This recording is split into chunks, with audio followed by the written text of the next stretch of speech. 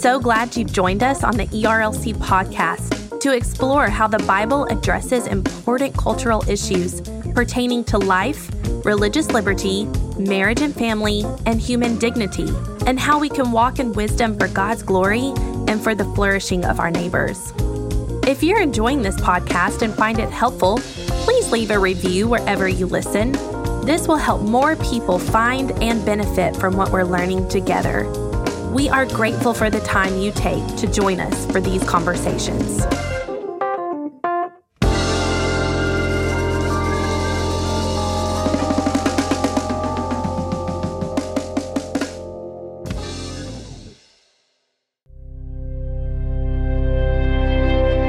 Jason Cook went to school and pastored in some of the most segregated areas in the South, and he's currently on staff at a racially diverse church in Memphis, Tennessee.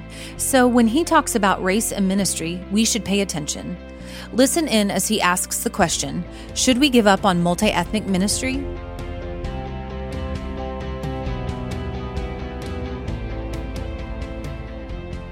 My hope is for the next 30 to 35 minutes, perhaps convince you to not do a multi-ethnic church, and then encourage you to continue to press on in the multi-ethnic church, okay?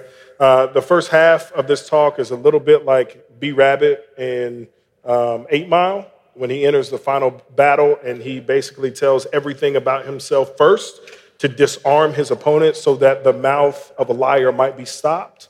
In a similar way, there's a lot of unhealthy expectations we carry into this very noble idea of planting a multi-ethnic church. So I want to spend some time doing that. And then I want to take about 15 to 20 minutes just to answer questions. So as we're going and you've got a question that comes to your mind, feel free to write it down. And here in a moment, we're going to have a microphone just here off the stage to my right, your left. And if you've got a question, then we'll line up at the microphone there. A little bit of information about me, and this will all make sense here in a moment. I grew up in Birmingham, Alabama, in a part of the city where it was predominantly black. It was a neighborhood directly affected by white flight. My father, who grew up in a similar neighborhood, moved us out of the neighborhood to the quote-unquote suburbs, but at the time it was just country. And on the street behind me lived a very proud Klansman who flew the banner, frequently walked around with his regalia on, and who we suspect was the culprit for the deaths of pets and destruction of property. So I grew up in a very racialized Birmingham, Alabama, all right? And it was very polarizing. Really, the only people outside of my family that I really had any relationship with were the few white people that I went to school with, but for the most part, I grew up in a place that said black people hang out with black people, white people hang out with white people. However, being a scholastically inclined young man, I was in gifted classes. Being an athlete, I found myself on teams in these racially diverse spaces. High school, my parents moved us to Northeast Atlanta, and Northeast Atlanta is becoming a melting pot. My county alone in Northeast Atlanta, which is Gwinnett County. We got any Gwinnetians in here? No, that's all right. Gwinnett County, the county alone has 2 million people, and at least half of those people are non-white. So the high school that I went to, all the sports teams that I went to, the churches that I went to were multi-ethnic spaces, right? So God began to birth within me as I felt this pull as a black guy in largely white space, right? And yet, at the same time, a distinctly different black man in black space. So essentially, when I was in middle school, I was essentially too white to hang out with black people and too black to hang out with white people. Now, much of those distinctions were based on stereotypes, which we'll kind of look at here in a moment. I say all that to say, 2 years ago, God called me here to Memphis to become a pastor at Fellowship Memphis, which for the last 10 years has been the model for me and how I desire to not only plant churches, but to do ministry. And the reason that Fellowship Memphis is so unique is that it's a multi-ethnic church that was founded by a trio of men, one of them African-American. His name is Brian Loritz. It was founded by those men And when they decided that it was multi-ethnicity they wanted to pursue, the lead pastor, a white man, told Brian Laritz, a black man, we will never become multi-ethnic until you're the lead pastor. He gave him the keys, and Brian began to drive the church. Now, I say all that to say, today at Fellowship Memphis, we are a multi-ethnic church, and I would contend that the multi-ethnic church is an aspect of King's dream realized. Now, it is the place where we do not truncate race. We don't make little of race and ethnic distinctions. We celebrate it. We don't make little of the expressions of our ethnic distinctions. So I was having a conversation with a church member about a Doc Watts hymn. Do y'all know what a Doc Watts hymn is? There are moments in my sermon where I will sing a Doc Watts hymn. Many of my white friends had no idea what that is. If you've ever seen The Preacher's Wife and you've heard the song, I love the Lord, he heard my cry, it is a quintessential Dr. Watts hymn, a lining, call and response.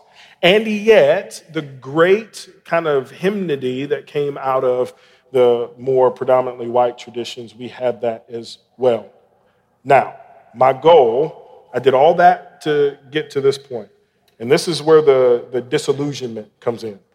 The multi-ethnic church is not the answer to racism, all right? I want to make that plain up front. The multi-ethnic church is not the answer or cure to racism because, baby, we got some folks in our church that are just as racist as anybody else, okay? I will say this, though, that the multi-ethnic church provides the healthiest medium and avenue to effectively deal with racism. Now, when we begin to think about what multi-ethnic churches really are, I want to recommend a book to you. It's called The Elusive Dream by Dr. Corey Edwards. Dr. Edwards is a black woman who's a sociologist at The Ohio State University. And she has written a book where she's done a study of a multi-ethnic church, and she goes through and basically concludes, spoiler alert, that many multi-ethnic churches are white spaces in disguise. And what she basically says is that not only the leadership, but the polity of those churches tend to more reflect the kind of white norms of many institutions and many church institutions. So when we begin to think about multi-ethnic space, one of the things I want to challenge you up front is how do we create a space that fosters multi-ethnicity that is not simply white space in sheep's clothing? Does that make sense? One of the things that I think we can do is we have a robust understanding of how the Bible treats, or lack thereof, the idea of race. Multi-ethnicity is at the heart of God's redemptive program. When we're opened up to the scriptures very early on in Genesis 12, we're introduced to a man named Abraham. Y'all know Abraham. Abraham had many sons had Father Abraham. I'm one of them. I'm pretty sure you are too, right? And in the covenant that God gives to Abraham in Genesis 12, where he's basically saying, I'm going to call you to a land, I'm going to be with you, I'm going to give you blessing. But there's also this really interesting blessing. He said, and through you, the nations will be blessed. Now, if you were to trace the covenants of God from Noah through Abraham, even the Mosaic covenant, onto the Davidic covenant and into the new covenant, there is a blessing for the nations. When you begin to survey the Old Testament and you begin to look at people individually, you see Abraham. Abraham was not a Jew. We begin to consider people like Rahab, who's in the lineage of Jesus, a prostitute who herself is not a Jew. We could go on and talk about Ruth and her Moabite heritage. And over and over and over again, throughout all the scriptures, we find multi-ethnicity is at the heart of God. So I believe we should not give up on the multi-ethnic church, because to give up on the multi-ethnic church is to abandon God's heart. I don't fully believe that for those of us who are called into the multi-ethnic church, and baby, it's a calling because it's hard. It'll be the hardest work that you've ever done. This is just a parenthetical reference. 2016 really rocked us as a church, and I'm going to talk about that here in just a moment. But I had a conversation within a span of 3 days, okay? An older white couple comes to me and they say, Pastor, we're leaving the church. Okay, why? Well, we just think that you guys talk about race too much. So I go to this brother, and I'm sitting down with this brother, and we're having breakfast. He cooks me an omelet. It was fire. So we have omelet, we have bacon and coffee, and we're standing there talking, and he's kind of giving me all these reasons, and I'm lovingly kind of pushing back. And ultimately, at the end of the day, he felt the church had changed because he felt we talked about race too much. A day later, I get an email from a black couple in our church, and they want to meet. So we meet, and it was an older black couple, and they say, "Pastor, we're leaving your church." Well, why are you leaving the church? Because we don't feel like you talk about race enough. We don't feel like our own interests are being represented, right? So it's a bit of whiplash, right? Now, I play football, so I'm used to hitting grown men as hard as I can. From time to time, you see stars, but it's part of it. But when you get into a relational setting where neither people group, if we're just talking black and white here, if neither people group feels comfortable, then what's the proper recourse? The point is, in this work, it's so hard because the end game, the field goal posts continue to move. We might say that the field goals post, the end zone, if you will, of multi-ethnic ministry is Christ-likeness, it is unity, it is reconciliation, which are all really good biblical words, but tell me what that looks like. No one knows. What we're doing in the multi-ethnic church movement, I'm convinced then we have to be solidly convinced from Scripture that this is what God has called us to and that this is at the heart of God. We love Ephesians 2, and the thing about Ephesians 2 that I love is, yes, the dividing wall of hostility being broken down. It is the blood of Christ. Yes, I love that. It is being reconciled. I even like the back part of Ephesians 2, where it talks about that you yourselves are being built into a holy temple to the Lord for God to dwell in. I dig that. But there's one word in Ephesians 2 that blows my mind. And that is the word one. Because Paul's employment of that word is not simply a rehashing of something that used to be. So when we read in Ephesians 2 that Christ has broken down the dividing wall of hostility with himself, making peace between us, right? Making one new man from the two, that one there. It's not like iOS update 11.0.1. Right? Or it's not like the latest version of the Jordan. I don't even know what number Jordans they on, man. I can't afford Jordans. Let's call it Jordan 33.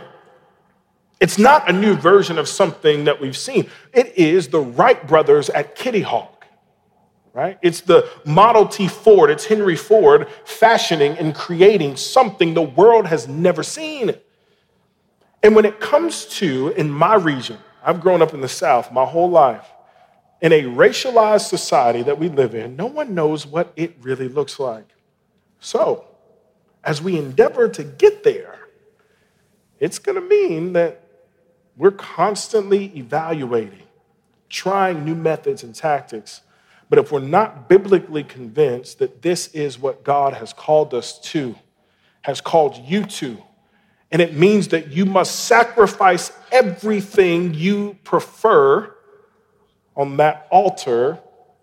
If we're not willing to do that, then let's not do it. Now, there's a lot of things in my talk that, quite honestly, I had to change because, I ain't realized that Dr. Moore and Charlie was going to bring that heat like that yesterday, right?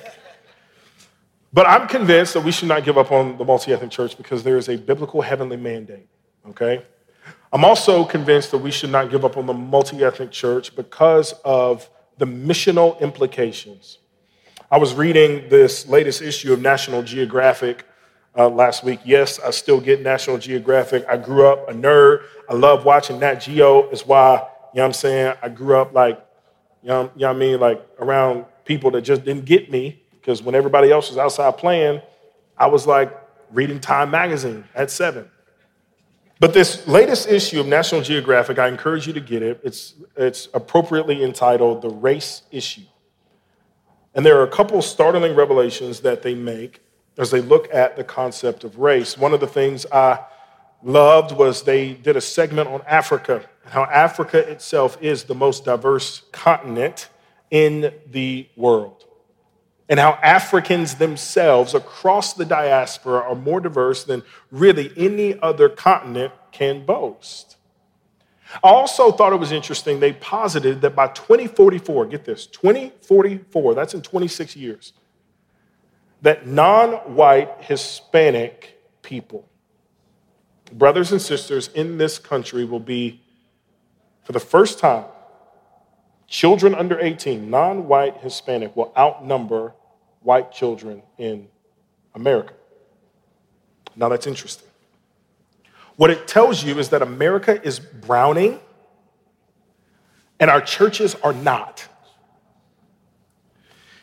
If America is browning and our churches are not, then missionally, just thinking in terms of evangelism, if we're talking about taking the gospel to all tribes, nations, and people, if that includes primarily our immediate context, then how does the church maintain missional clout if the people in the church no longer look like the majority of the population? Now, you bring in the 2016 presidential election, and there are many disillusioned young black men and women, myself included, that continue to look upon our current context with contempt for many reasons. This presidential election was incredibly difficult for our team, and I'll tell you why. I work on a team of pastors. I'm not the lead pastor of our church. John Bryson is. And JB has constructed a team that is multi-ethnic. We are very different people. Even the black people on the team, black folks, y'all know ain't all black people alike. We are not monolithic. We all think differently. We've got our own personalities. We've got our own opinions. So even the African Americans on our staff all think differently. So the presidential election happens. And the whole time leading up, right, people are saying, we've got to speak, we've got to speak, we've got to speak, we've got to speak. And we've got folks that are speaking. But there's a tension within the multi-ethnic church. When you've got whites who worship in your church, or even, let's just not even assign a racial distinction to them. Let's say you've got Trump voters in your church who are very proud Trump voters, right? But even all Trump voters are not created equal. There are people who held their nose, who wrestled and prayed over that decision, and they ultimately made the decision they felt God was leading them to. And yet, you've got people on the other side who did the exact same thing. Godly people who made the best decision they could. And we're all somewhere kind of smattered in there. Here's the difficult part. This presidential election, it became personal. And it became an assault, and it became an offense on the personhood and dignity of women and black and brown bodies, to the point where we're looking at our brothers and sisters in Christ as if to say, how will you not fight for me? People on our staff disagreeing about what we should do as a church. If you're in a mono-ethnic church, it's a little bit easier to navigate those waters, even if you are on different political pages. But in a multi-ethnic church, what do you do when your staff is divided on what you should do in response to the church?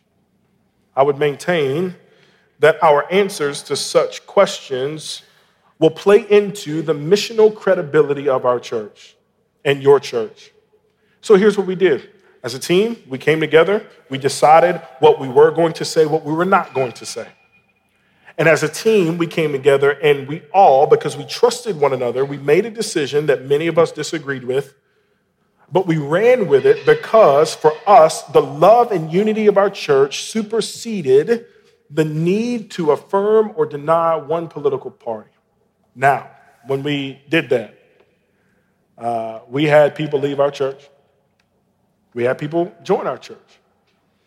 But the point of the matter is, if your people in your church, particularly minorities, do not feel like their voice is being heard, they will leave.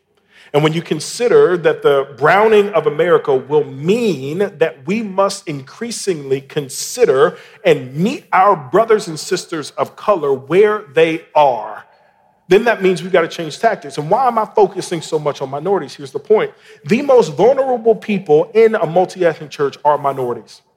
because it's minorities who give up the most to become a part of that work. Minorities are giving up aspects of their culture. They're giving up aspects of their person. They're submitting themselves to the onslaught of microaggressions from well-meaning whites in their context. They are themselves taking themselves and risking their own relational credibility with other people who look like them in that space. So if we're to continue to not give up on the multi-ethnic church, then with pastorally sensitive hearts, as we consider and count brothers and sisters better than ourselves, then we must go to them. And I find that when we take care of, when we pray for, when we visit and go see our brothers and sisters in that context, what you find is a people who will endure because they believe the mission and the vision of that church is bigger than themselves. Just another note on missional responsibility of the multi-ethnic church. A buddy of mine went to Ghana a couple of years ago. He is a pastor in Tuscaloosa, Alabama. He is the president of the local NAACP chapter in Tuscaloosa. Solid brother, love this dude. So he's like, hey, I'm going to Ghana. I was like, cool, Doc, let me know how it goes. So he goes to Ghana. I'm seeing all these pictures. They're beautiful. They're wonderful. It looks like so much fun. And we're having a conversation, and he said that the people were surprised to see an African-American in Africa. And I thought that was really interesting, that they were surprised to see an African-American in Africa.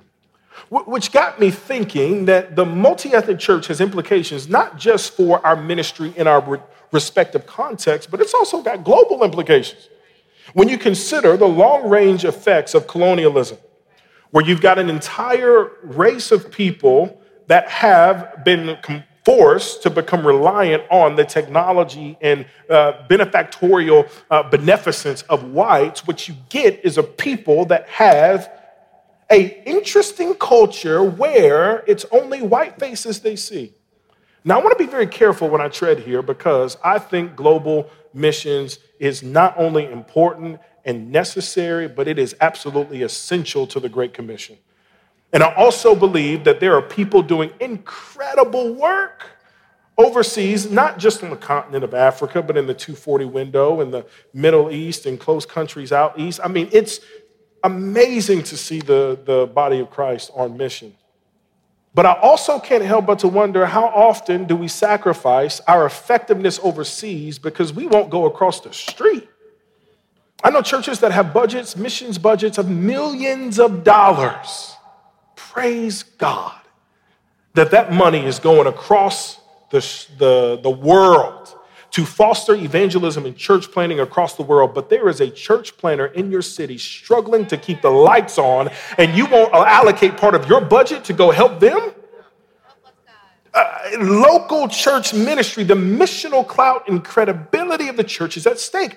Why would I ever recommend a person of color to submit themselves to the difficulty that exists within the walls of a church that wants to be multi-ethnic and yet has not counted the cost, especially if that means that I've got to give up all of this stuff, and then you're not even going to take care of my own people in this city.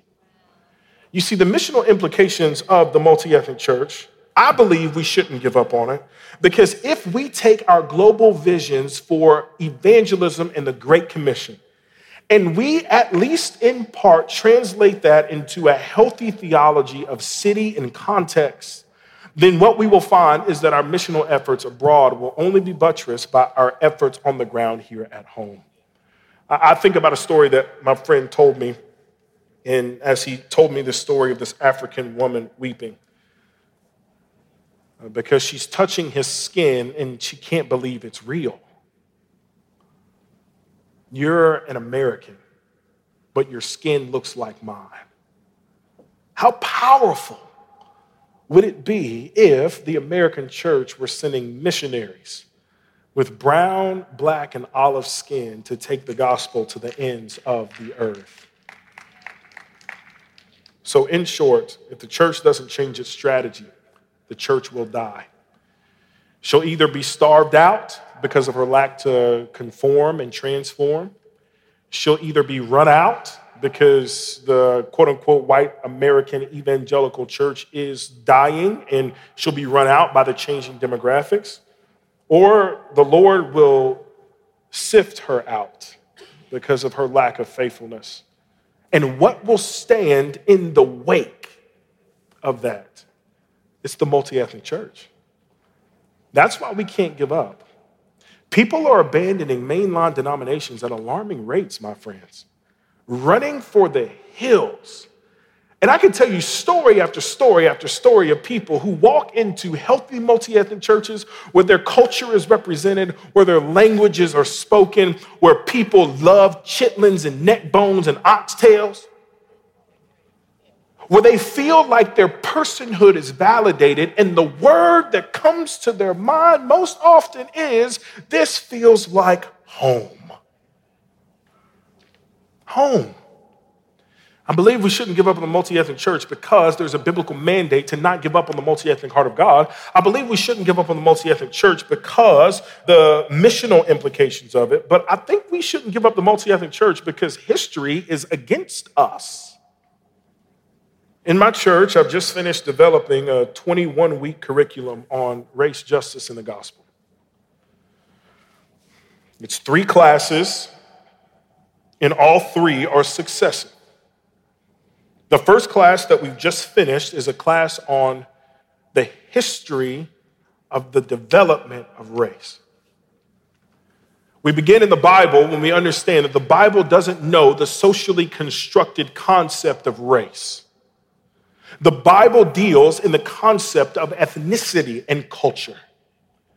But what happened, because human men and beings, and we're all sinful and jacked up, what happened was that those in power began to exploit the color of skin backed by pseudoscientific fact to assert their supremacy over those with darker skin, which led to, over time, the captivation of people. I was watching the History Channel because, what else would I be doing at the crib? And I was introduced to I believe it's the 21st dynasty in Egypt. The 21st dynasty in Egypt is characterized by the nickname of the Black Pharaohs. But you don't learn about them in your history books, and there's a good reason. I'll tell you why. During the 19th and 20th dynasty, Egypt experienced great prosperity, both in world power and in opulence and adoration. One of the things that we begin to see during that time period is we've already begun to see some building of pyramids, but we start to begin to see the construction of obelisks. Obelisks, if you think of the George Washington Monument in Washington, D.C., that's an obelisk. It's a 4-sided geometric figure with a 4-sided pointed top, right? It's a big, tall, pointy thing, basically, right? Well, when we also consider Egyptian culture, it is a culture heavy laden, meaning there's a ton of gold and precious jewels and diamonds. And that's good, fine, and well if you never consider where those things come from. They're actually coming from the region of Kush, immediately south of Egypt. What was happening is that the pharaohs were sending people into Kush to enslave and force these darker-skinned Africans to mine and pan for gold and precious jewels, so that they might enslave them and fill their temples and their palaces and their homes and their jewelry with the very gold harvested off of the backs of dark-skinned Africans. Well, one day they got fed up. The Kushites decided they were going to have a revolt. And they marched into Pharaoh's crib and they overthrew Pharaoh. Now, when they got there to Pharaoh's crib, they established for the first time in history a black Pharaoh on the throne of Egypt, which meant that a black Pharaoh ran the Middle East. After about 100 years of rule, Greeks, Egyptians of Greek origin named the Hyksos came in, they overthrew the black pharaohs, and they pushed them back down into Kush. Now, why that's so important is if you were to go to Egypt today every record of the black pharaohs has been scrubbed away from Egyptian history. They literally took chisels to all the monuments. To the monuments that were erected, they tore them down. Because the idea that a dark-skinned African sat on the throne in Egypt was such a blight and a black eye on their culture, they were embarrassed. Racism is not an American invention. And it's not even an American ideal. These things continue to persist over and over and over again. But from that ideology comes the American slave trade. And when you consider that African Americans have been in this country for 400 years, 1619 and maybe as early as 1608, the first slaves came to America. As Dr. Mason said, which I had to change as part of my talk too, because everybody's stealing my thunder. As he said yesterday, we are approaching next year, the 400-year anniversary of when slaves were first brought to this country. Now, think of this. Here we sit on the 50th anniversary of Dr. King's murder. 1 year away from the 400-year anniversary of when the first Africans were brought here. When you consider that time span, then you would see that black and brown people in America have only been free for a quarter of America's history. And if that's true, then we've got to deal with the other 75% of America's history where black people were not even considered people. Just in 2010, many of you did your U.S. Census in 2010. Just in 2010, the census listed when they make you check a box for your ethnicity. I want you to listen to these. These were the options: black, white, Asian, Japanese, Samoan, and American Indian. Think about how many other people had to click the box other. Is anyone biracial in here? You can't check a box. Is anyone from India in here? Does the Asian box fit you? No. All of these racial distinctions and categories that history has given us force us to kind of live in a box where we're identifying people by the color of their skin. The very antithesis to what Dr. King actually wanted. He was not offering color blindness as a solution to the plight of the church, but color commendation. And the multi-ethnic church in the scope of history must stand as a place where we are actively seeking to reverse the abuses and the injustices of our fathers. There is a reason America is against us, but I believe that the cross of Christ and his blood is more powerful than the long-range wiles of history. I believe in the multi-ethnic church. I'm almost finished.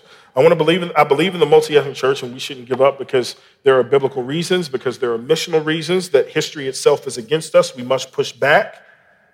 But I also think, when I think about why I'm not giving up, I got too much skin in the game, man.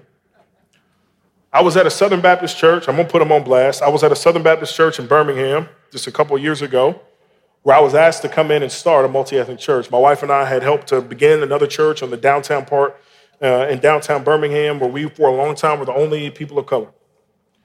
I was asked to come in to help begin a multi-ethnic church work in downtown Birmingham, assured from the front end that we're willing to do what it takes to get there. I'm thinking, bet, like this is going to be great. I'm in the crib. I'm at the hometown. You know what I mean? I'm about to go to Yo Mama's and get some chicken and waffles and chop it up with people. By the way, Yo Mama's, let me decode. Yo Mama's is a restaurant in Birmingham that serves like incredible chicken and waffles. And they got like Yo Mama, like Mama makes her own syrup every morning. And it's the one spot in the city where like black and white people mingle. You know what I mean? And then it's a chicken shack in Birmingham too, but less white people going there. But you know what I mean? Like we going in there like we doing the work, right? We're going to do the work. We're going to do the ministry. Like it's going to be great.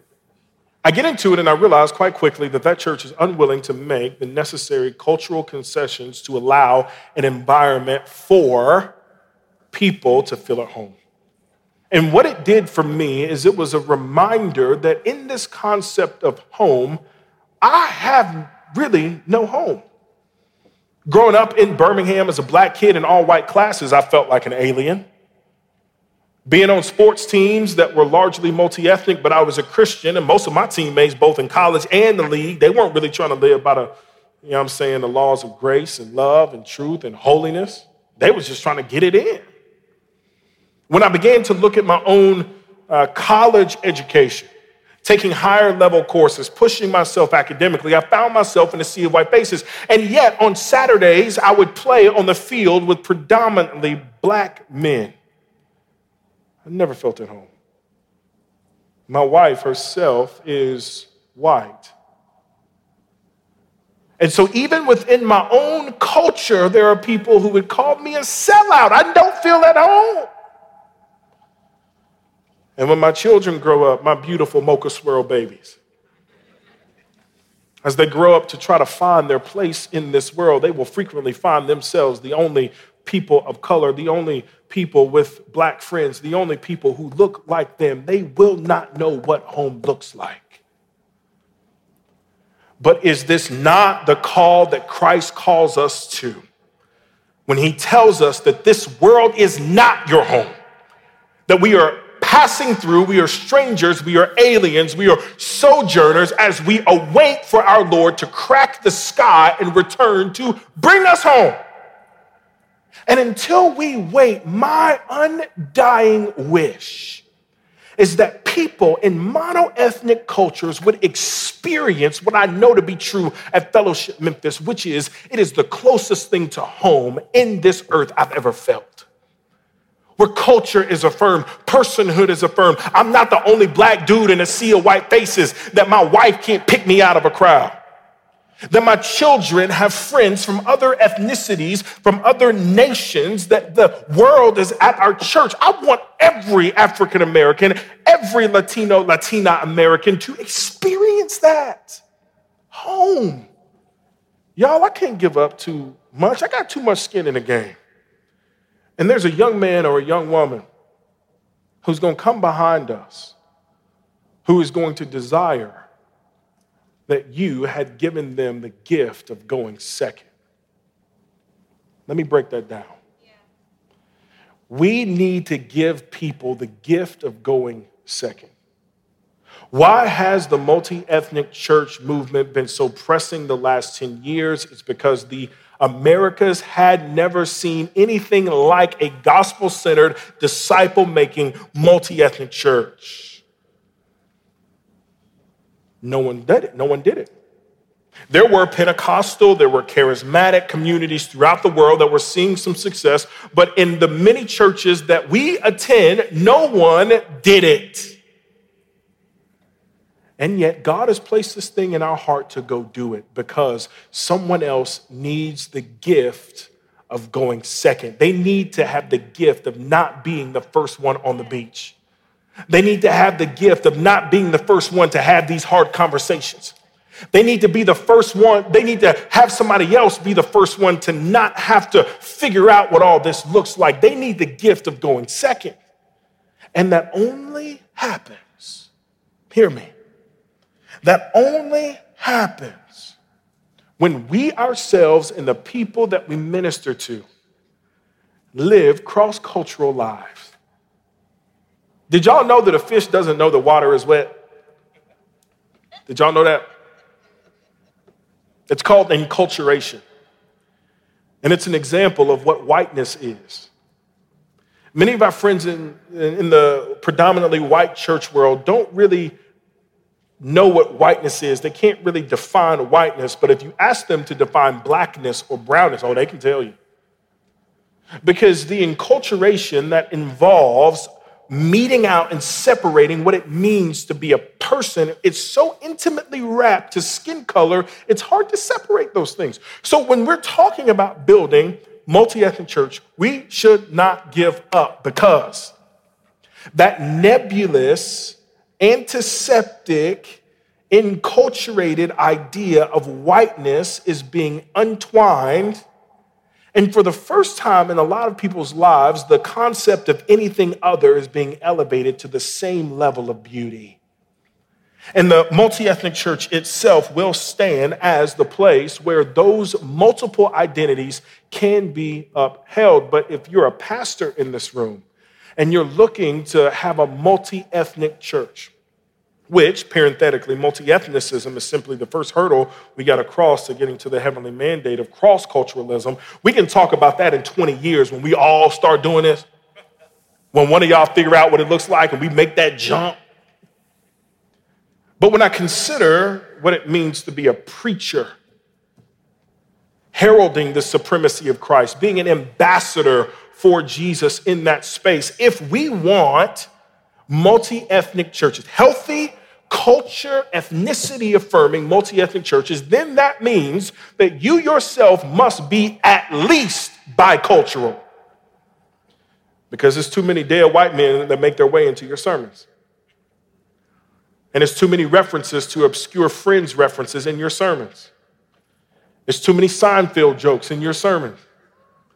There's too many allusions to some aspect of culture that me, not having grown up in it, would have never encountered it had I not been forced to live in your culture.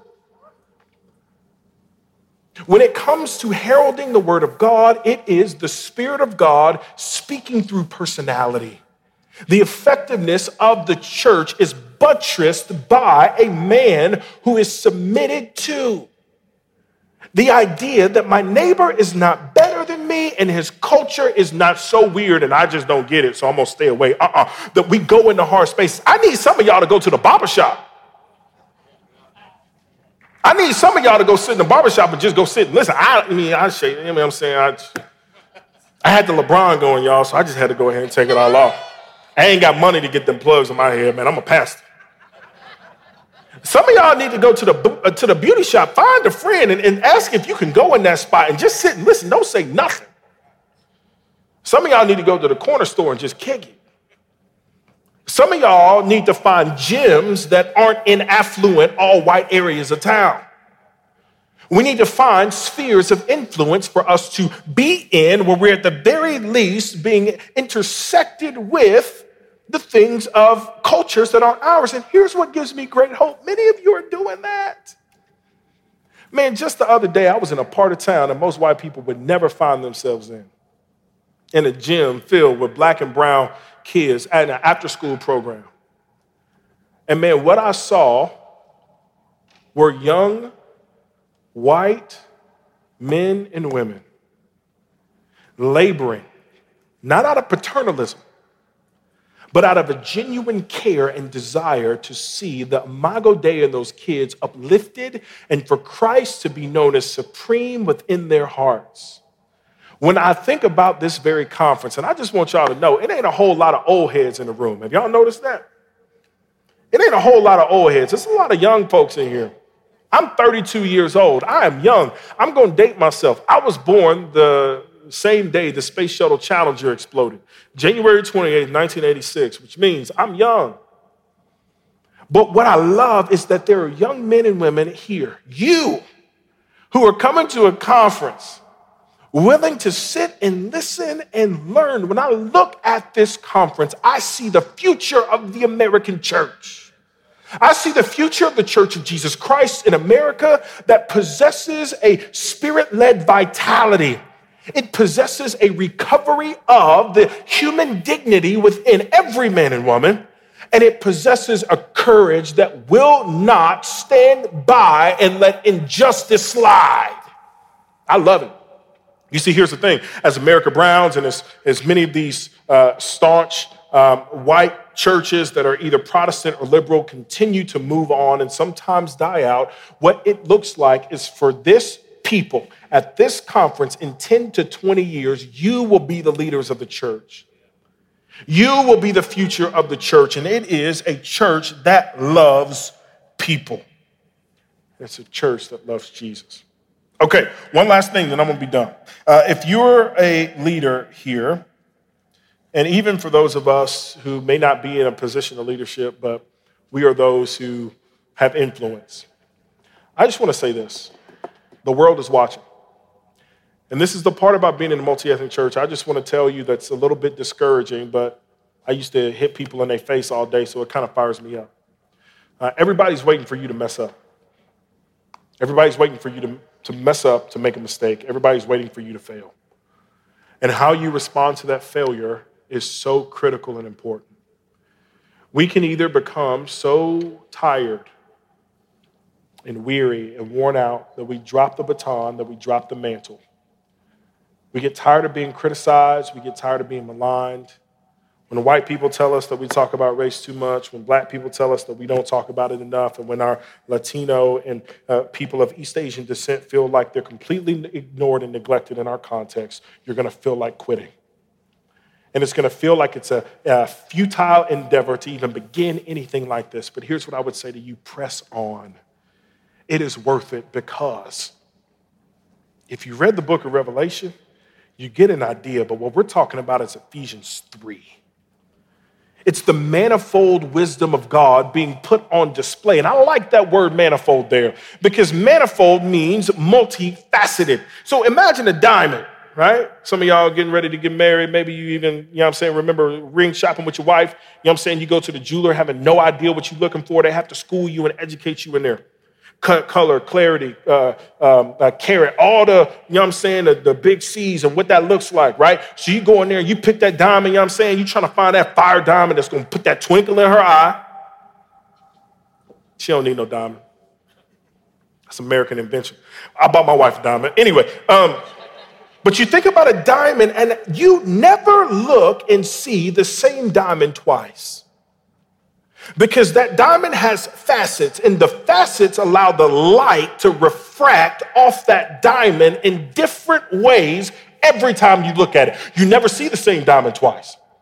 Every time you see that diamond, it's new. The multi-ethnic church, the manifold wisdom of God is on display in his church, so that every time someone looks at what we're doing, it always surprises them. How in the world did you get that to happen? And we can sit back and say, it wasn't by might nor by power, but by the Spirit of God that this has happened.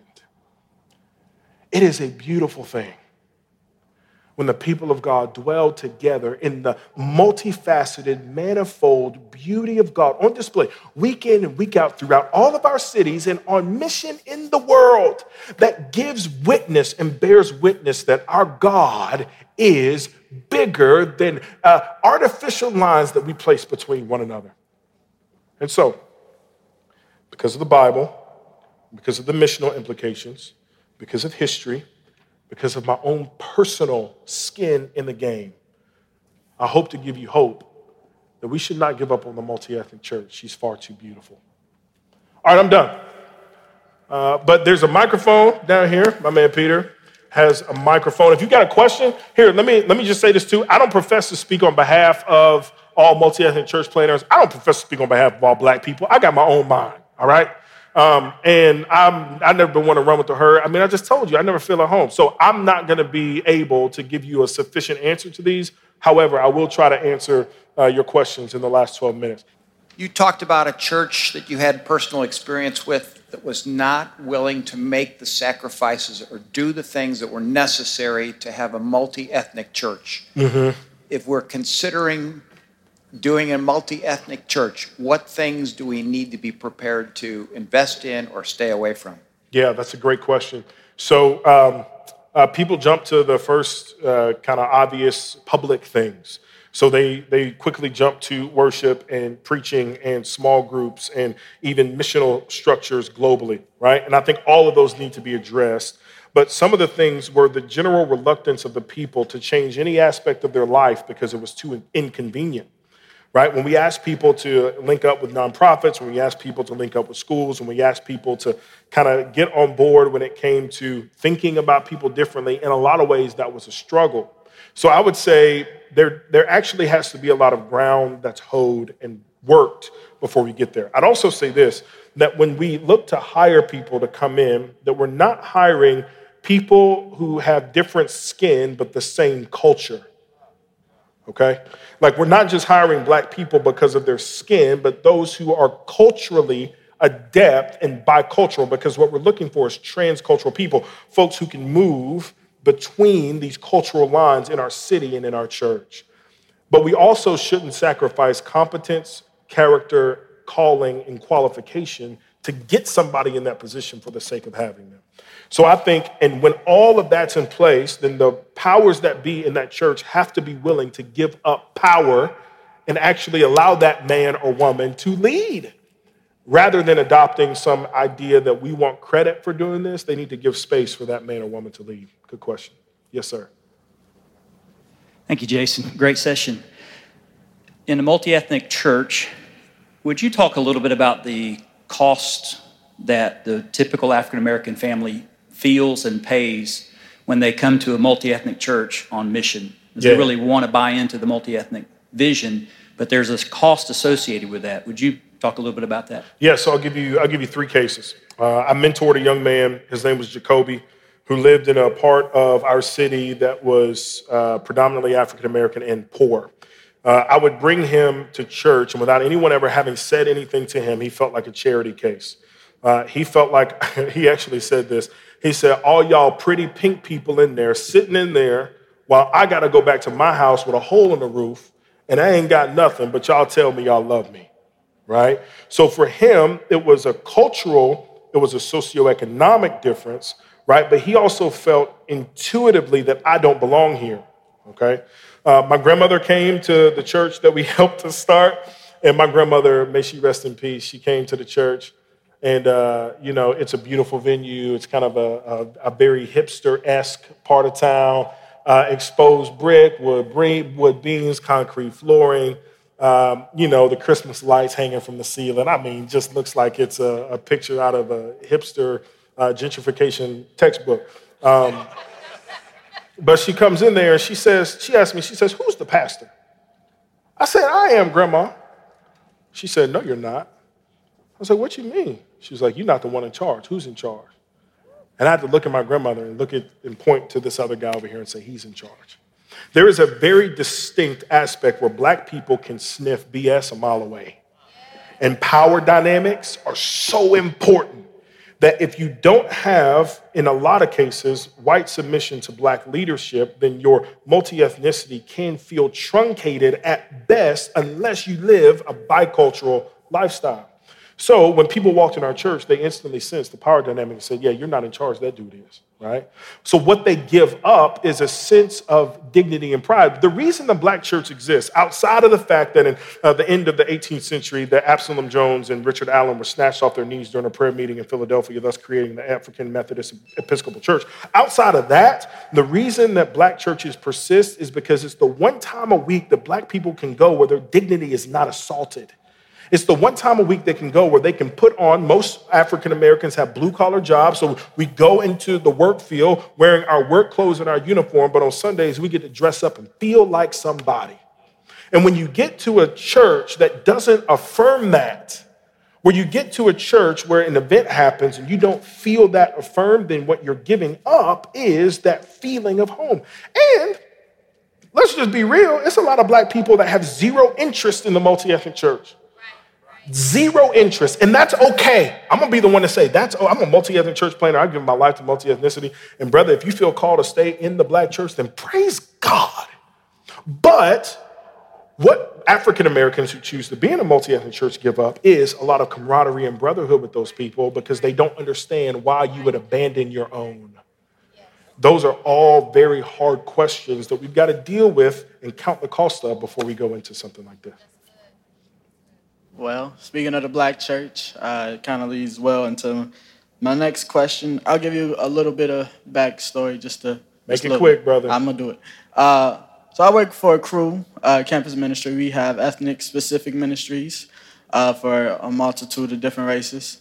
Me personally, I do not agree with them. I don't think they are effective. We currently have around 1% black staff, and you can see that lower income minorities suffer more in these kind of separate ministries.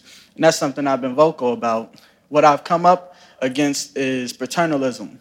Mm-hmm. And people kind of saying, hey, we need these things. Even though I'm black, hey, black people need these things because they need a safe place. But I happen to work in St. Louis where I hear more racist comments towards white folks than black folks. And so I wanted you to talk about a little bit about how we can help our white brothers and sisters identify paternalism in those kind of statements, but also kind of the minority's call to cross cultures as well. Mm-hmm.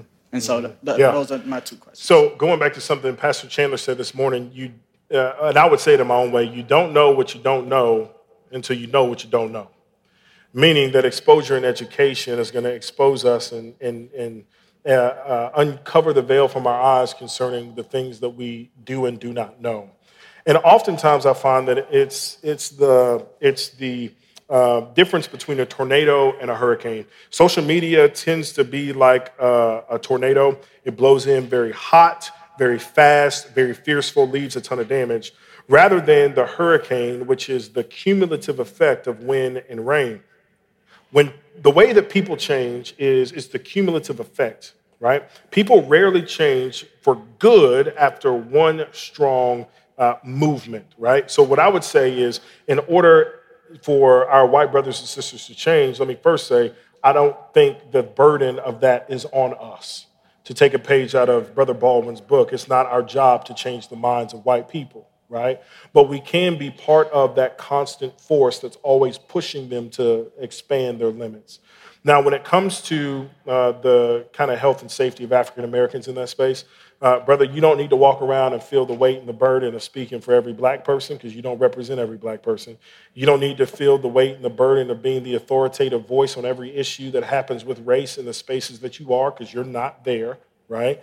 And also, we need to know our limits. There are places in cities that I can't go to. But we pray for brothers and sisters of peace who are in those places to link up with us, to expand our missional reach so that the gospel might get there as well. And so what I would say to an organization that's looking to do that is, basically, you're using your minority staff. You're not loving them, because if you really love them, you would let them run in the lanes that God has called them to do, rather than pugilistically and utilitarianly, like putting them in places that you need, right? So I would encourage you, man, keep going. I know some crew staff, man, some godly men and women that are doing some awesome work. Keep your head up, Doc. Yeah, thank you. That's also my coworker. So one quick question I had was just about ethnic Pacific ministries. And just like, because I'm learning more about it, I've never, I got involved with crew, so my opportunities were pretty diverse. But just, what are your views on ethnic Pacific ministries, and do you feel that is something that is necessary or not? I know I kind of think I know what you will say, but I want to hear, I guess, what your thoughts are. You're trying to put me in a corner, dude, and I can't answer this in 2.5 minutes. Here's what I say. I would say essentially that in regards to crew, there's ministries like Impact that are really powerful, that do a lot of work. And there's ministries that exist in the Greek systems on many campuses that are crew that tend to be predominantly white. I would say this in short, especially on college campuses, because college campuses aren't the actual representation of many neighborhoods that people live in. I'm actually, I'm okay with ethnic-specific ministries. What I'm not okay with, as a place that serves as a safe haven for people of color because of the assault that many of them feel in their churches, I'm okay with that. I would say that the ideal is for us to worship and get together and to be together and to dwell in unity. But I would say that if that's the ideal and we're moving toward that, and if ethnic-specific ministries allow people of color in places where they otherwise may or may not have heard the gospel to hear the gospel and grow in the image and likeness of Jesus, then I would say that that's the first step in moving them toward that heavenly reality. Does that make sense? So I'm not for or against, but I do think that sometimes, depending on the context, they're necessary to move people along the pipeline of discipleship. One more question. Last one. Sorry, y'all. I'll catch up with you afterwards. I do community ministry. I represent around 3,000 to 5,000 people online. What events attract blacks? Because I'm in laundromats, Applebee's, Panera Bread, minor league. But if I do arena football, I get blacks. Is there a particular avenue that just draws blacks? Yeah. I would encourage you, brother. What's your name? Charles. Wonderful. I would encourage you that using the term blacks feels very blunt. African American is probably a better word to use in a lot of ways, coming from a white brother or sister. I think the first thing I would encourage you is continue to press. I think events are good. I don't know your context, so I'm not sure. Arena football is interesting to me, which lets me know that there's some contextual impulses that might change how I answer this. But whatever you typically think about when you're going to try to be in Black space or have African Americans as friends, I would want to know why you're going into those spaces. Is it only because we want these people in our church for the sake of having them in our church, or are we, I think, using the gospel imperative of friendship as the fundamental reason why we're going into those spaces? And if we're going to build friendships, then I would say that your friendships will govern where and what spaces that you go into, because your friends of a different color would know this question, the answer to this question a lot better than I would. Good question.